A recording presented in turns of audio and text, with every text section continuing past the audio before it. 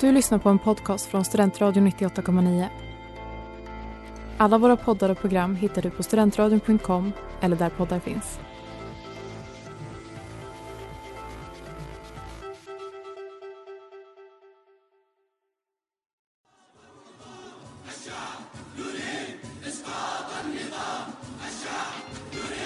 Never in the field of human conflict was so much owed by so many to so few. Utrikespolitik. Det är inga pajaskonster. Det är inte hehe och hepp hepp.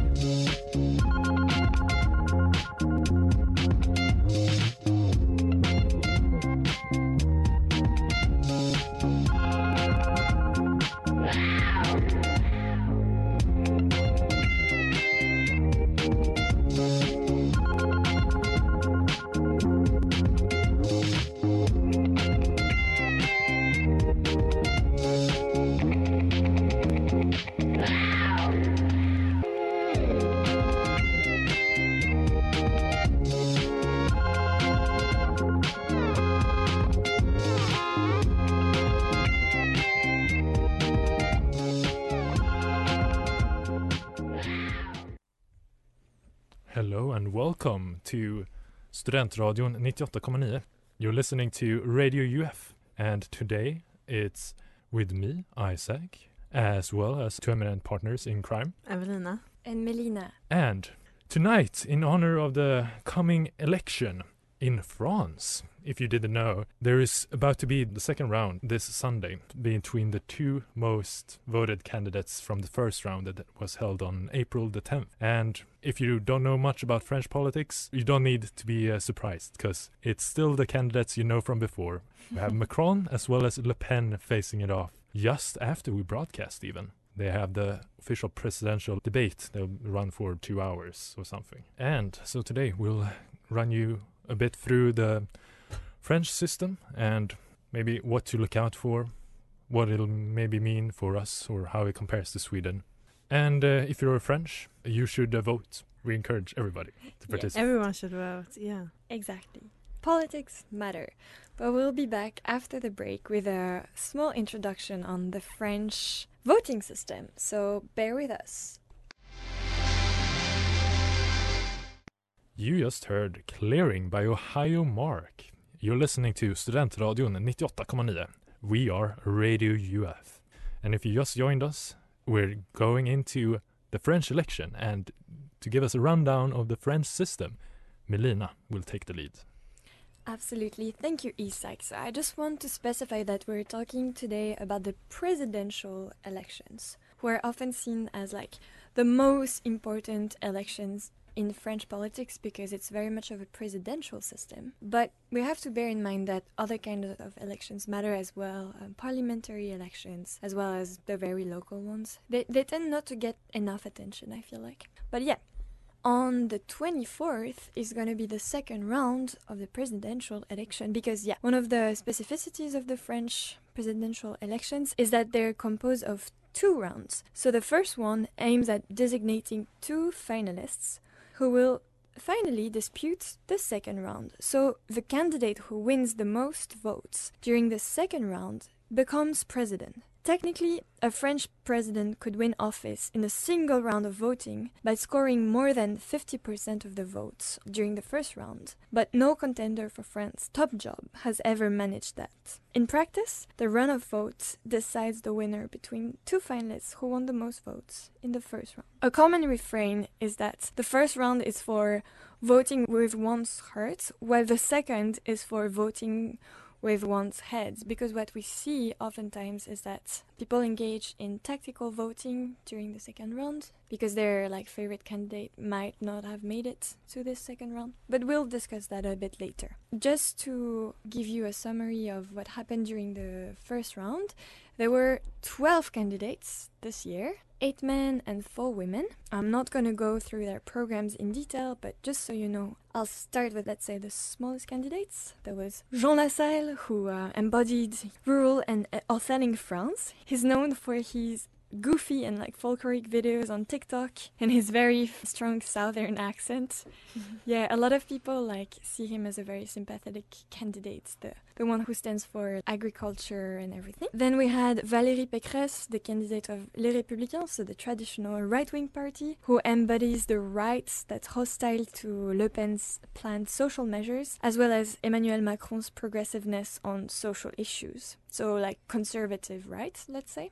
Then we had Fabien Roussel representing the French Communist Party, Philippe Poutou from the new Anti-Capitalist Party, Nicolas Dupont-Aignan, another conservative right-wing candidate, Nathalie Arthaud from the Workers' Party Lutte Ouvrière, Anne Hidalgo, the mayor of Paris, a socialist candidate, Yannick Jadot representing the Green Party, Éric Zemmour, who was a far-right polemicist, who has vowed to reverse the immigration he blames for undermining France's identity and core values.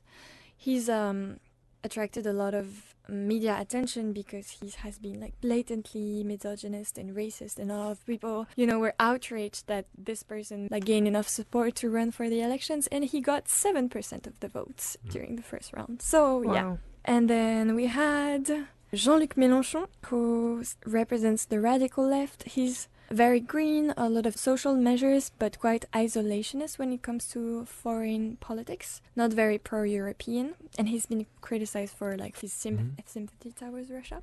And then we have two more candidates, so please bear with us. Marine Le Pen, far-right candidate who wants to make social housing, jobs and welfare a national priority for French nationals, and she wants to fight Islamism. Yeah, she is very much a populist candidate. And finally, Emmanuel Macron, who can be said to be like center-right, very neoliberal, economically pro-Europe, and a very reformist agenda. He's been said to be the candidate of like the urban educated elites. And one thing you brought up, which is interesting, how the left candidate being criticized for in previous years having supported Putin, which is also true for Le Pen, who's also been criticized for a cozy communication and talk about Putin, as well as proclaiming him a good leader or something at some point. Yeah, definitely. But after this very, very long list of candidates, we'll play a bit of music for your ears to relax.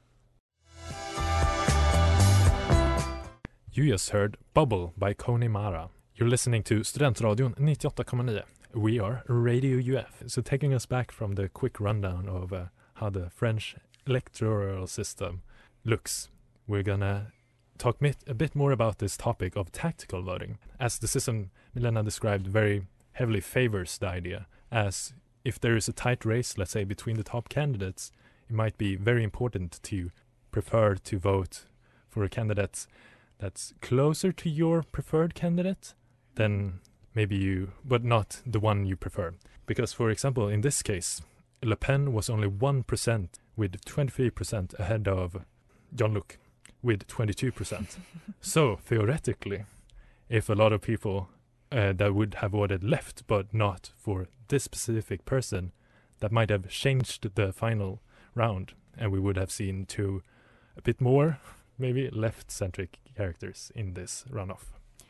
Yeah, absolutely. After the first round, there was a huge backlash on social media against like the bourgeoisie, the like fake leftists who decided to still support their like candidates, like small candidates, like for instance the Green candidate Yannick Jadot, because people were saying that those votes should have been directed to Mélenchon in order to bar Le Pen access to the second round. So we would have had like Macron and Mélenchon and not Le Pen. People were like, oh, like, did you think you could afford voting for your candidate when like the far right is threatening? Polls were saying that Le Pen had high chances to get to the second round and Mélenchon was really close. So if, the 4% that went to Jadot had been directed to Mélenchon, or the 2% that went to Hidalgo, socialist candidate, had been to Mélenchon, then we would have seen him in the second round. And then people were saying, yeah, but representative democracy is not supposed to work this way. Like, you're still supposed to be able to vote for the candidate you support, and then we shouldn't listen to polls so much, blah, blah, blah. So a lot of discussions and controversies here. What do you guys think of all that and like tactical voting? And Because, I mean, of course, that backlash would have looked very different if the polls weren't correct and Mélenchon would have had a greater gap to Le Pen, and then it would have been like, oh, well, it didn't matter anyway. But just as you say for how a lot more leftists could have voted for Mélenchon, the same goes for Le Pen. The next candidate in line, with the fourth with 7%, Zemmour, he is in that sense closer to Le Pen. Those people could also have chosen to support Le Pen and given her a stronger position. So just saying that people were more convinced of tactical voting, the results might have looked very differently anyway. Yeah, I mean, it's very interesting this, I think, because you can really look at this with a lot of different perspectives. But I kind of understand the tactical voting reasoning because it really does affect the way the country is going to be ruled afterwards. yeah. So even though it's not the party you were hoping for in the beginning, it definitely has its reasons to kind of like bar people out for the upcoming elections. What do you think? I agree with you, but I also read that tactical voting usually also favors abstention and resentment, or how do you say, disillusion with politics, because a lot of people now are like, oh yeah, well, I don't really care about the elections, like I will be forced to vote for a candidate I don't really believe in anyways, blah blah. So it does make sense, but I think in general we need like a reform of the system in France in general, and some candidates are calling for a sixth republic. Okay, that's interesting. I think that it's really interesting, like the entire idea that people from the beginning like have to even think about it, as you said. But yeah, I don't know, I still kind of understand like the tactical voting. Yeah, But it's also a struggle with that. If everybody's tactically voting, then there will never be a new breakout candidate to the same degree, because then the candidate has to gain popular support between the election cycles, which I'm pretty sure, I don't think Le Pen has always been, or she's probably always been a presidential candidate, but it was only last election and then sometime earlier that they were even contending for the presidential seat. So she has also come up being priorly not popular enough to actually contend for the presidential radio post. And But we recently I was about to compared ask you the idea guys, of like, tactical what voting in your, France, like, which predictions and in a everything, sense have but become maybe almost a we can do that necessity, after the but break. let's not get too pessimistic quite yet. Even though we don't have the same system here in Sweden, we have that kind of sense still, which recently was shaken up with how the Swedish Democrat has gained a lot of prominence in Sweden. Before, no matter if you voted for the Liberals, the Moderates, the Social Democrats or the Left Party, you would still support that bloc, because there wasn't a lot of differentiating between the parties, as none of them were going to get majority themselves, so they were forced to cooperate in these blocs. But that has kind of shifted. Yeah, I think like back in 2015, right? And then basically what happened was that a lot of the parties, and I think Centerpartiet and Liberalerna, didn't support some of the points being made from Sverigedemokraterna and stuff like that. So now we're having like a new situation because we have the Swedish election the 11th of September this year, so 2022. So it's really changing. And also something, this is kind of a sidetrack, but I'm also thinking about how all the parties kind of are changing their politics, like their head question. So I was thinking like now Ukraine is very relevant for the politics, and that NATO, for example, has always been like for Socialdemokraterna a question they don't want, like they're not really interested in NATO. And now it looks like they're kind of going to approach NATO, and that's more like moderate politics, which is like a right-wing politics, and Socialdemokraterna is left. And so also the parties are kind of like shifting their priorities a little bit. And of course, like this is a new situation and stuff, and we'll see. But I think that's really interesting to think about as well. And especially since these blocks have changed a lot, because looking back maybe 2014 or 24? No, wait, 20. No, 2045. Yeah, 2006 when the right-wing bloc gained power lastly. voting for the Liberals wasn't too different than voting for the moderates. But that looked very different after last election's results in 2018, when all of a sudden we have a coalition between the Swedish or the Social Democrats and the Liberals, as well as the Center Party, meaning that voting for the Liberals doesn't put you in the same block as it did before. And now we have a very changing system with the Swedish Democrats being maybe coalition partners in the coming election, and then NATO now becoming a very key talking point. But it's also tricky because in our constitution we're specifically stated to be a alliance-free country, which makes a NATO-ship tricky to do in a quick manner, because that would need a decision and another election between where then the same decision is made. And now there is not enough time to do it before this election. So there would need to be another election before that even becomes relevant.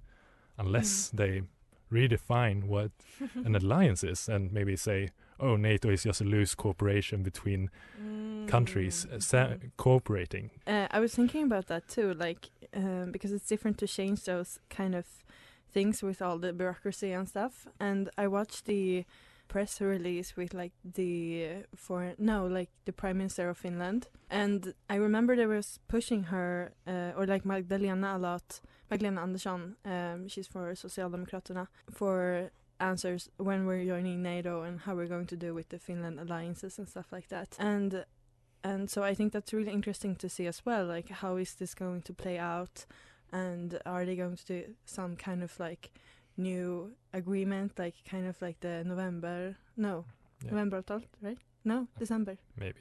Yeah, one of the agreements. Some kind of agreement.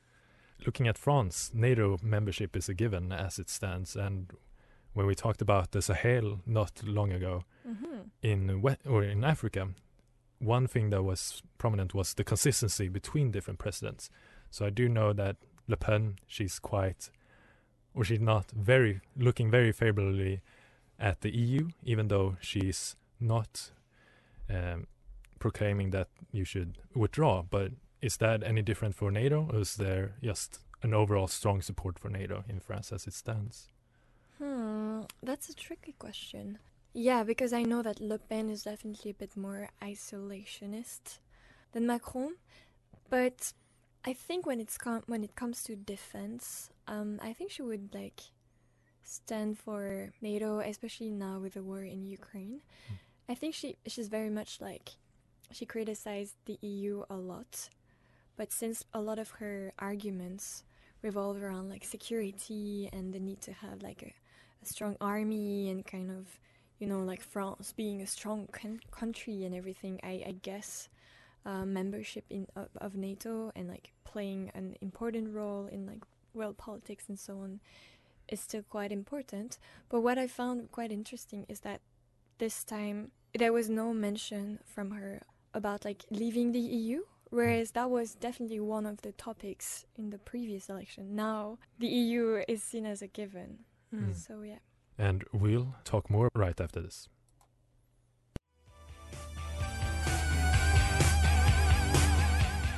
You just heard Shame and Blame by Snake. You're listening to Studentradion 98,9. We are Radio UF. One key difference, I guess, with France and Sweden is how, even though the Swedish Democrats is considered a new party in Sweden, they've been around for a long time, before the 2000s. And we have, in that sense, a quite rigid party structure. But that is not quite the case in France. Yeah, no, what is really interesting with those elections is that we've really noticed, you know, a weakening of the traditional parties, so Les Républicains and the Socialist Party. And instead we see like a big rise of the so-called new parties. For instance, Macron is the perfect example of that, because he founded his party La République En Marche 6 months before the former elections.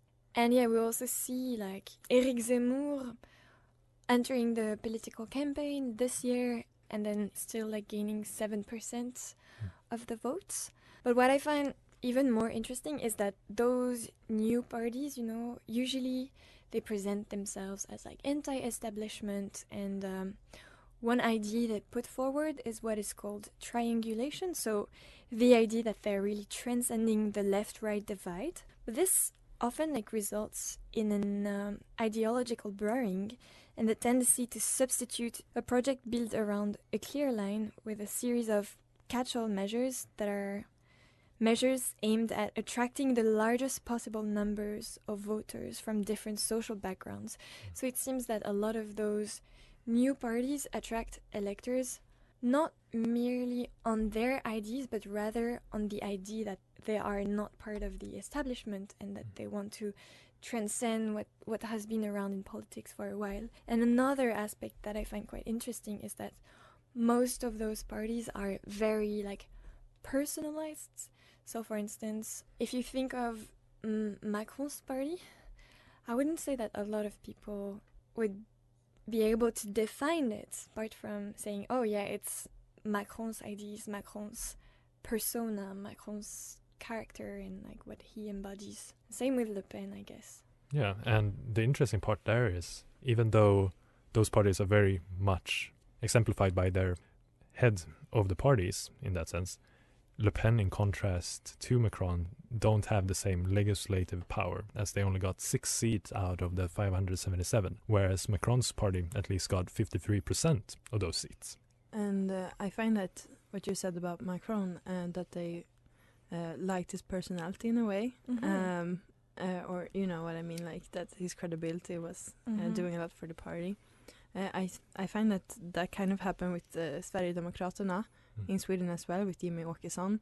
When they took off, I think he's kind of really been like a symbol for the party, because for those of you who don't know, Sverigedemokraterna is relatively new in Swedish politics, now not so much anymore, but compared to the traditional ones, kind of new. And it's the right populist, economically kind of share the same values as Socialdemokraterna, but they're kind of placed with the right in a way, for coalitions, they're kind of assuming they will do a coalition with Moderaterna and Kristdemokraterna.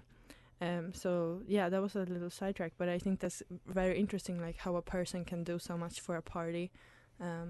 Because remember, or if you don't know much about Sweden, know this: Jimmy Åkesson is the party leader who've sat for the longest of the current party leaders. Because, of course, now the Liberals just recently got a new one, but most of them change relatively often between elections, especially when they don't do that well, which, even though the Swedish Democrats have grown, they've not always been performing great in the elections.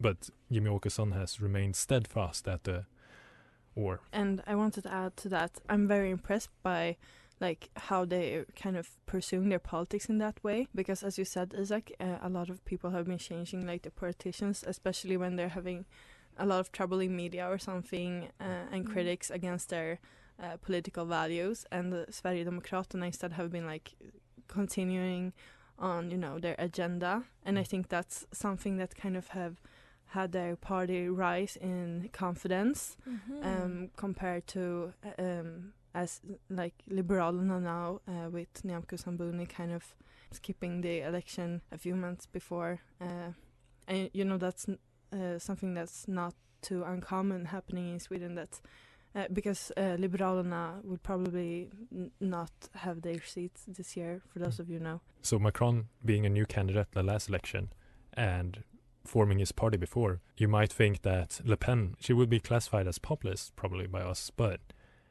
she is the head of a party that's now 40 years old, which makes you think, because she would very much be in the same bucket as Donald Trump and Boris Johnson, but she's representing something that's been going on for a while.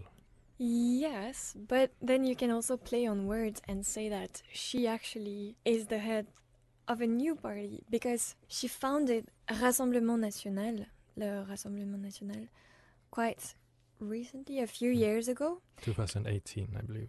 Okay, so kind of to mark disruption with her father's party, who was also her party, called the Front National, and she did a lot of work in normalizing the party and presented it as an acceptable party and like an acceptable partner also. So in a way, you can argue that she's also the leader of a new party in a way, because even though it's very much informed by like the former Front National and all their ideas and so on, she really tried to present Rassemblement National as different from the Front National, and kind of like a modern version of the Rassemblement National, and she tries to appeal to also a younger electorate. Mhm. Yeah. And that's interesting because Jimmie Åkesson, the leader of the Swedish Democrats, have done a similar journey as the Swedish Democrats before he gained prominence was very much associated with Nazis, and now they've at least tried to distance themselves in practice. But we'll talk more after this.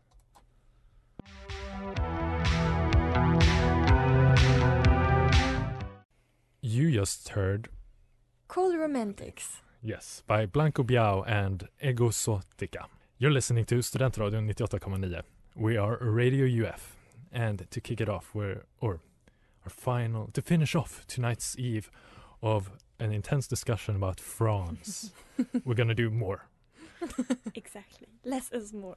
Yes. Yeah, I thought we could talk about a little bit about like the campaign or lack thereof, because a lot of people have accused Macron of, not having really campaigned. First of all, because he declared his candidacy quite late, and a lot of people were like, oh yeah, he's just like surfing on his achievements during his mandate, and like, he refused also to debate with his opponents before the first round, and he has been heavily criticized for being more concerned with foreign affairs than with his own people, and kind of like too busy, trying to talk with Mr. Putin. And another thing that I found really interesting is that, talking about Ukraine and also COVID-19 have really, changed the usual election themes, because usually what is being discussed a lot, especially between the two finalists, is employment, insecurity, and immigration. But it seems that this year the discussion will be and is dominated by rising prices of like oil and just like cost of living in general. So that's quite interesting how geopolitics can affect domestic politics. Yes, that's specifically the first on the agenda, seemingly, for tonight's debate. Exactly, cost of living. Yeah. As you said, unemployment is absent from the discussion points, as supposedly they're at an all-time low or a long-running low in Macron's case. So the cost of living is really the angle to attack him on for the economy, in contrast to how the employment is doing. Yeah. Do you guys think the same will happen in Sweden? Like, do you think cost of living will be the main focus of this year? I think it will be more relevant for parties who previously haven't discussed it that much. Oh, okay. Because I saw like on SVT, they did like a discussion on this, and a few parties will bring up the cost of living and gas and prices, even though like LGBTQ questions maybe are like more relevant, but they will still kind of, in a debate, they will still kind of have to address it. Yeah. Because it will be relevant. And a few like the bigger parties will, like Socialdemokraterna and Moderaterna, I think they're definitely, and Centerpartiet as well, will definitely bring it up. So I think like everyone will have to kind of get some information on how they want to do it with that, even though that's not the focus of their party's kind of agenda. But it has become a very prominent part since this Christmas, because in Sweden we talked a lot about the rising prices of electricity, especially since we're usually a main exporter of electricity. But during the cold winter days, a lot of European countries down south really want some electricity. And like then France, for instance. Yeah. One thing that I guess saddens us being politically interested is you don't see as much discussion about foreign policy between the parties. And now in Sweden we might have a tiniest bit of it, because NATO will 100% be a discussion point coming up. But apart from that, you don't really, that's never really the sticking points. Is that any different in France, in your experience? I'm not so sure. Like, usually when we discuss foreign policy, it's a lot about the EU and stuff, but now that the EU is kind of seen as like a given, I'm really not sure. But what I've heard on the radio this morning is that people expect the debate to be very technocratic because Le Pen has been seen as like failing last election's debate because she did not seem knowledgeable or like an expert enough. So people assume that she will really try to like corner Macron on very technical aspects, and that's Macron's team were a bit afraid that he would only be in a responder position and like kind of have to defend his mandate without bringing up new ideas. So that's one of their fears. Because what I read is one of the big differences between this election and last election is how Macron was relatively unknown before, so there wasn't really much to attack or focus on, whereas now he's been a sitting president for 5 years. There is a lot of policy that you could attack and criticize in different ways. Yeah, definitely. But I guess we will encourage you guys to watch the debate. Yeah, and it'll be very interesting to see, because last time that debate determined the election, and it might very well be similar this time. But that is all for us tonight. We hope you've learned something new about France, even though this might well fall out of relevance in shortly, as there'll be another 5 years before another election comes up. But till then, you'll be more informed. Absolutely, and remember to tune in next week. Yes, same time, same station. Absolutely. Bye, everyone. Bye. Thank you.